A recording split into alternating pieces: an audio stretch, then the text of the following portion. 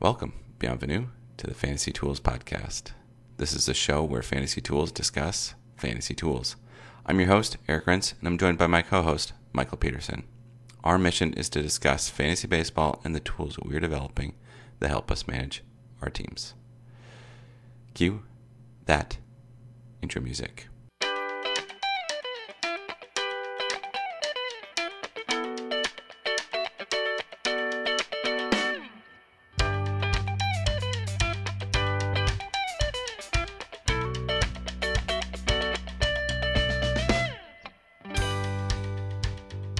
Yeah, so we are deep into the TGFBI drafts here. You have made 19 picks. I have made 18 picks. So we're pretty close here. So it's a good time to do some early reflections. And considering that it's the 8th of March when we are recording this, we're way ahead of where most leagues are. Oh, yeah. No, it was a good call by Justin Mason, I guess, to have this so much earlier than others. Because then you are creating a data set for others to look at, use. You're also, for them, for a lot of the industry folks, you are giving a live prep for all the NFBC money leagues that are out there. Yes. No, there are many good reasons to have done this early. For us, it's just fun. Everybody's ready for some fantasy baseball. It's really nice to create a big data set, and I think we're going to really dig into this data set today in a variety of ways. So let me ask you first. You put in two good prompts here that I really like: favorite pick and worst pick. So give me yours here out of the 19 that you've made so far.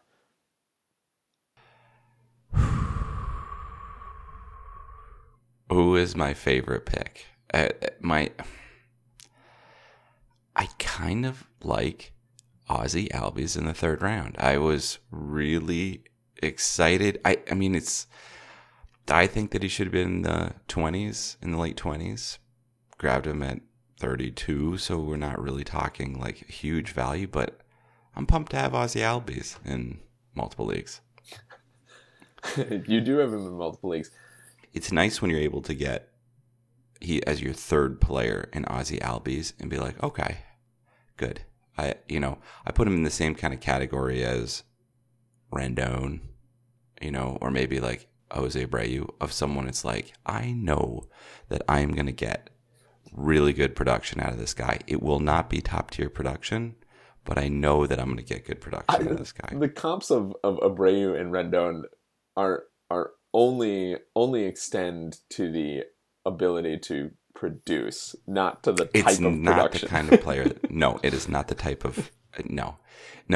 Again, you have to think about all these things in different vectors. Not just what stats are you going to produce, but like what's the likelihood that you're going to produce them. And I think a player like Ozzie Albies, I feel pretty good, is not going to have that. He's got a pretty high floor. So who's your pick that you've looked at and you're like, yeah, nice. So picks that I looked at, it's way easier for me to be upset about my picks, but I actually think that I'm really happy with where I got Yoan Moncada. Yeah, I'm so surprised that you grabbed Moncada. That is not It's not a Michael Peterson guy. Not a Michael Peterson team. No, it's really not a team that makes sense for me, is it? No. I think or a guy that makes sense. I really like the White Sox lineup this year. So the same way that I really like the Braves. You're like, Moncada, if he's batting in that lineup, he will get stats. Yes, that's exactly where I was coming at this from. Should I be investing so heavily in multiple White Sox, considering that I am way in on Tim Anderson? I don't know. It's a good question. It's an interesting question. Okay. I think that Moncada, once we're sort of in these later rounds, I'm looking for guys that showed promise at one point and maybe haven't quite reached the ceiling that people hoped they would hit. Yeah, that's what I was thinking as well when I saw that, because it did a little bit of the kombucha girl of like, ugh, ah, ugh, okay. When you pick one kind of, Yeah, I okay. think so. But that's what it is this year, right? It's not, there is no certainty in anybody. So it's all about like, are you putting yourself in the best place to succeed this year? I will say that I got him in the 6th round. So let's not make it sound like I went out and, It was not your third round pick. like, yeah, exactly. So, I mean, I'm just looking at the rest of the guys. This is actually a tough question because the rest of the guys that I picked, I actually think that I've gone, in general, very safe in the TGFBI draft. All right, give me someone that you don't like. Least favorite pick. Least favorite pick, I think I had a little fun in the 14th and 15th round and doubled up on Austin's. I grabbed Austin Riley and then grabbed Austin Hayes. I think I might have reached a little bit on Hayes. Yeah. I know that I reached a little bit on Hayes, Yes. but I really like him this year. It'll be interesting to see. I kind of can't begrudge anyone once you get to the 14th or 15th round, right? Like No. of a 15-teamer. You're deep already. Yeah, it's going to be deep, and you're just looking for ways to complete a team. It's deep, but the number of starting slots is huge. Oh, I know. 9 starting pitchers. Like that, the pitching side is so deep because you've 9 guys that you can put out there. That was what really drove my like Keuchel and Ray. Like, okay, well, let's fill these 2 spots with like, once you average them, as you've pointed out, it'll be a good thing. Okay, my reach, I'm sad to say, it was Jose Barrios in the 4th round. 100%. My worst pick by when it happened. I really wanted Barrios, and I really didn't think he was going to be there in the 5th round. And I don't think he would have been. I don't think so either. I think that's you grabbed him. I was considering grabbing him with what would have been my 5th rounder. I would have been able to get him right. But I don't think I don't think that he went in the 6th round in yours, right? And I picked him in the 10th team. Literally the 10th team got him in the 6th round as well. Of yours. Yeah, 2 rounds later than you. Yeah. And I just think he's set to have a great year, but I recognize that in terms of when I did that pick, I should not have done that. He is a twin, so the floor is automatically set a couple of ticks lower. Yes. Yep. No, I fully recognize, with the benefit of hindsight and seeing where Barrios went in every other draft, I should not have done that. It is not good when you set the minimum value. We'll just leave it at that. Yeah. Yeah, so I'm holding in my hands a physical copy of Baron Luthien. And you're holding a physical digital copy of Baron Luthien, which is fine. You and I chatted and we said Baron Luthien, and of course I read before I started reading that, I started reading the foreword or preface or something of the Silmarillion copy that I have, and I was like, yeah, no, Baron Luthien, that's going to be good. Of course, you start reading this, the preface, the foreword, and you get this huge slap in the face of, FYI, this is one of Tolkien's oldest completed stories, and ergo,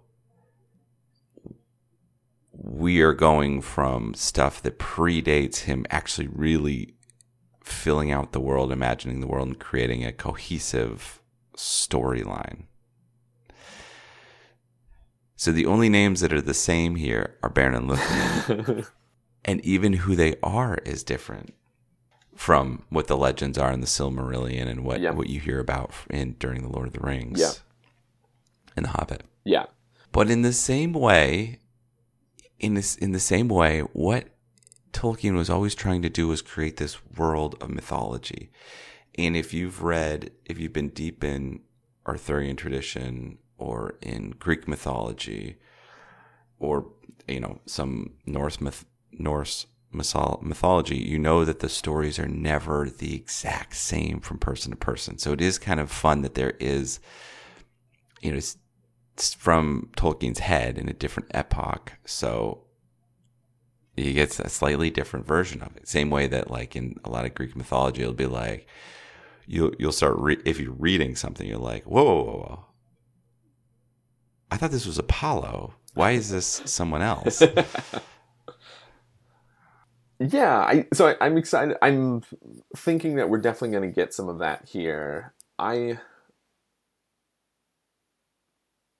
am excited to read this because I always like first age stories, because I think the first age is so much dancing around the edges of the Lord of the Rings, and I find that, but it's so clearly fleshed out in Tolkien's mind that I just want to get in there and be like you built this whole world, like you built this whole first age, like you know exactly what was happening, like bring me a little bit up to speed on it.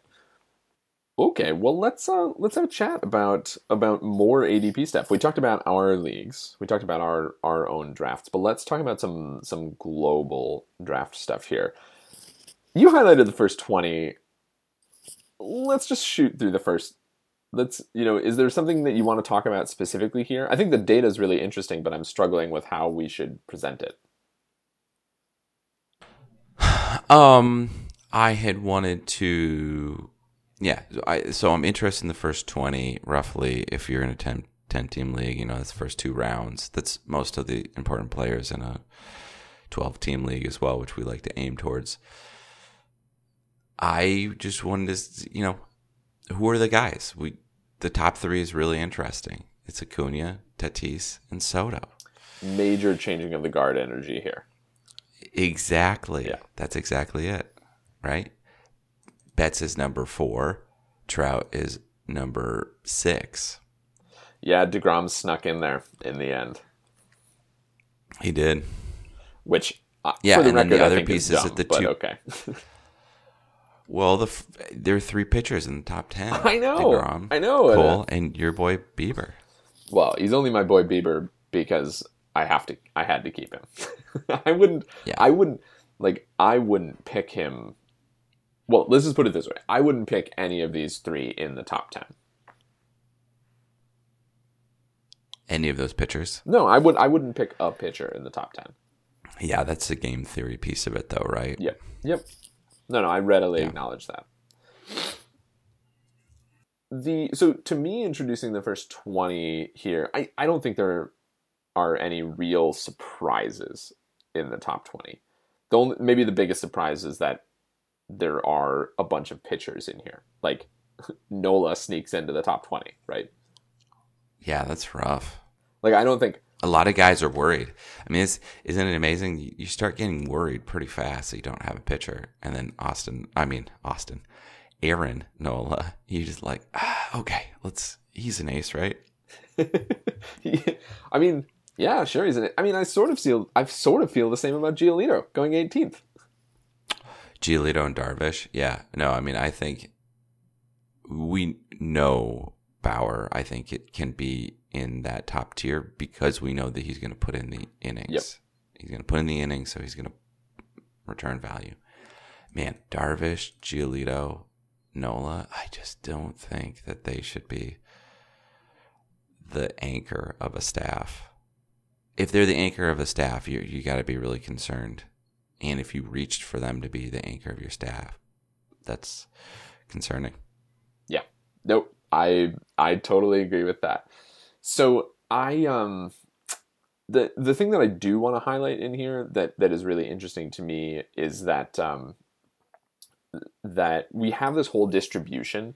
So the thing that we should try and really take advantage of with TGFBI is the size of the data set. So it's super deep, and there's 29 leagues, which means at 29 leagues, you can make a rough distribution of where things are happening. So yeah, sure, there's the mean, but we can go beyond that. We're data scientists. Here he is. No, I'm not asking you to go too much further. I reported the 20% and the 80th percentile values for these, because the question that I really want to answer with this data set and help other people when they're going into their drafts is, if you want a guy, when is the last time that you can reasonably expect to get him? Right. Is this guy going to be available when I get to him? Right. And will he be around the next round? That's the biggest question that I keep on having on some of these guys. Some of the ones where I'm reaching, it's like, I want to make an investment in Yaz. Yeah. I don't really know when what are the 80-20 percentiles for Yaz? Well, there's really small range actually on Yastrzemski. It's 20%. He's 20 percentile is 135. 80th percentile is 155. So he's one of the guys that is going at his ADP. So I put together this diagram because I was really curious about the answer, really curious about the questions of like who is their basically ADP consensus agreement on, and where, and then more interestingly maybe, where's their big disagreement. So here are the guys with the largest disagreement in their valuation so far. Taylor Rogers, the Atlanta Will Smith, Jameson Taillon, James Paxton, and Brian Anderson.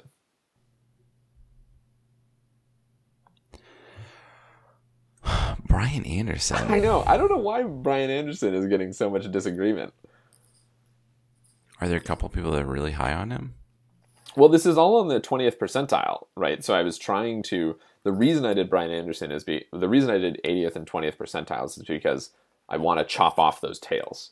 Like, the min-max is interesting, but if you look at the TGFBI list, you get min-max. Brian Anderson's min-max is 199 and 302. Like, is that interesting? That's obviously an extreme reach by the 199 person. But then the 302 got pretty lucky. Potentially. Well, if you just look at, the distribution. if we're just ranking the draft on ADP, yes. If we're ranking on what the results are at the end of the season, we have no idea. That is correct. We have no idea. But that's not the question that I'm trying to answer here. This is fair enough. This is all saying you've got your own favorite projection system. Now we're going to look at the game theory of when you can get the guys. So Taylor Rogers makes total sense to me. Yeah. You said Taylor Rogers, right? Yep. Taylor Rogers, I think, makes a lot of sense. Taillon makes a lot of sense. Paxton makes a lot of sense. I buy why all three of those guys are on this list. Atlanta Will Smith, I don't know. Or roll.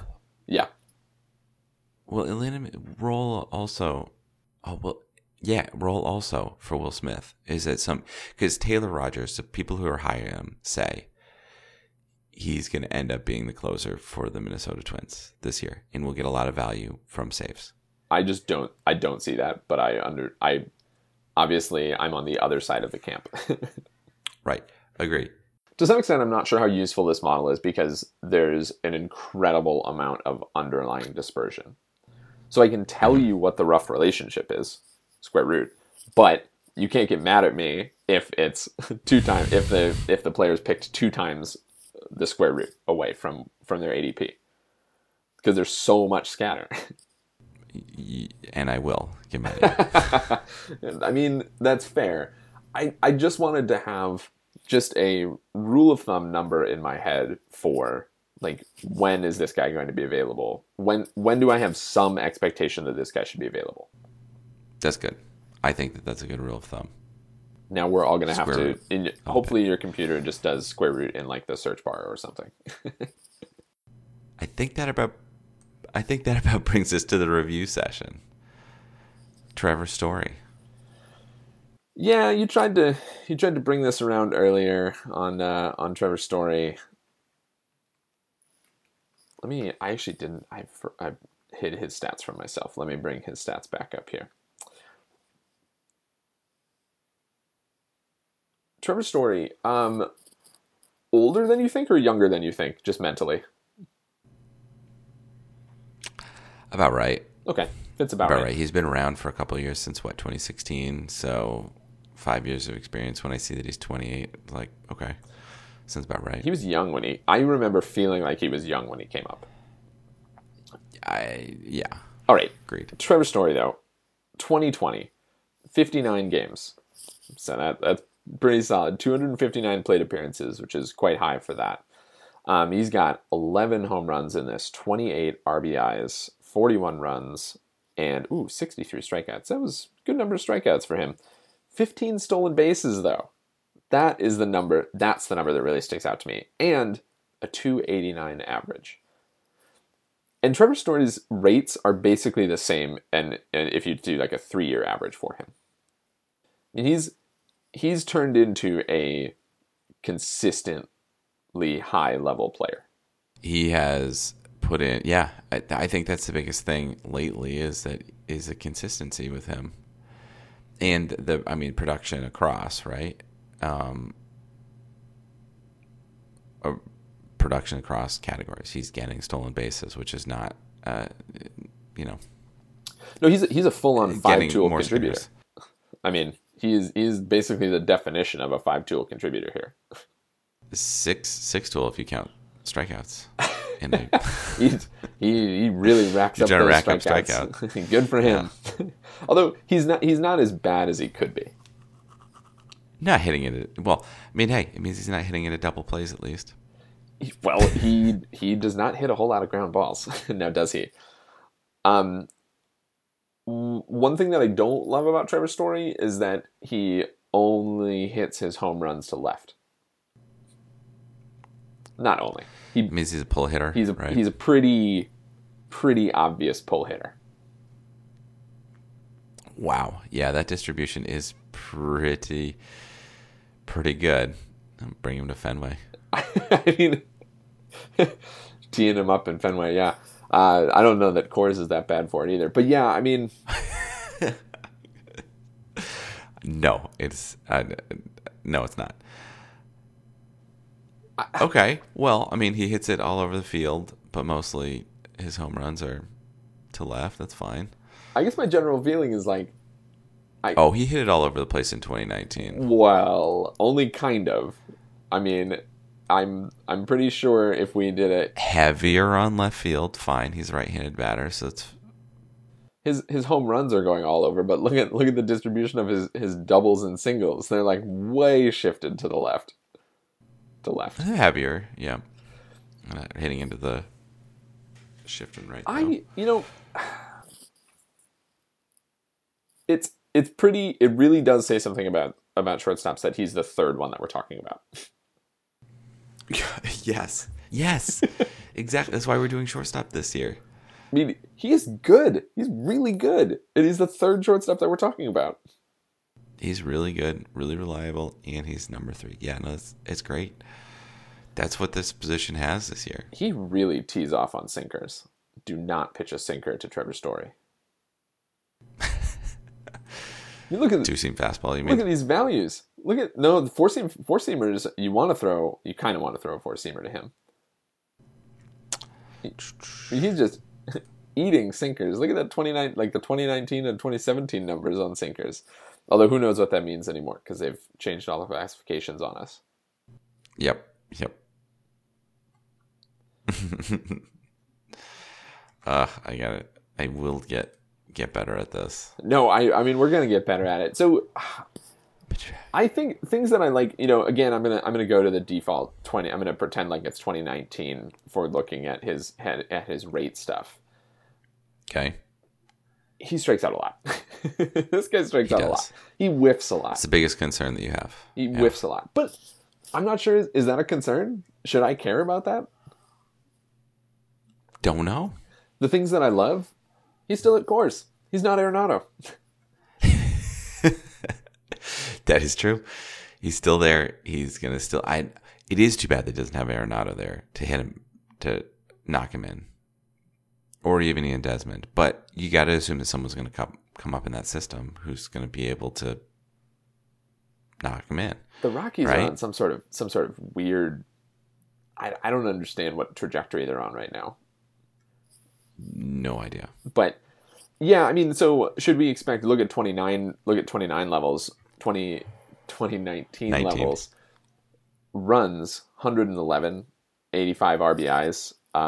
Or if you wanted his 2018 numbers, 108 RBIs and 88 runs. I mean, that was Trevor Story used to be our use case of like what happens when you swap somebody in the batting order, right? It's exactly right.